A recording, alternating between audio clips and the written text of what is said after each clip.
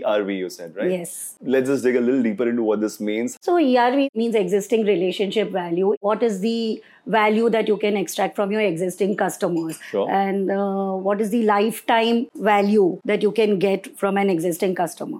I'll just like to first through some data points, which is basically industry data itself. Getting a new customer to transact with you is 5 times more expensive than getting an existing customer or cross-sell another product. Sure. In terms of profitability, if you increase your retention rates by, let's say, 5%, it would increase the profitability of the organization from anything ranging from 20 to 90%.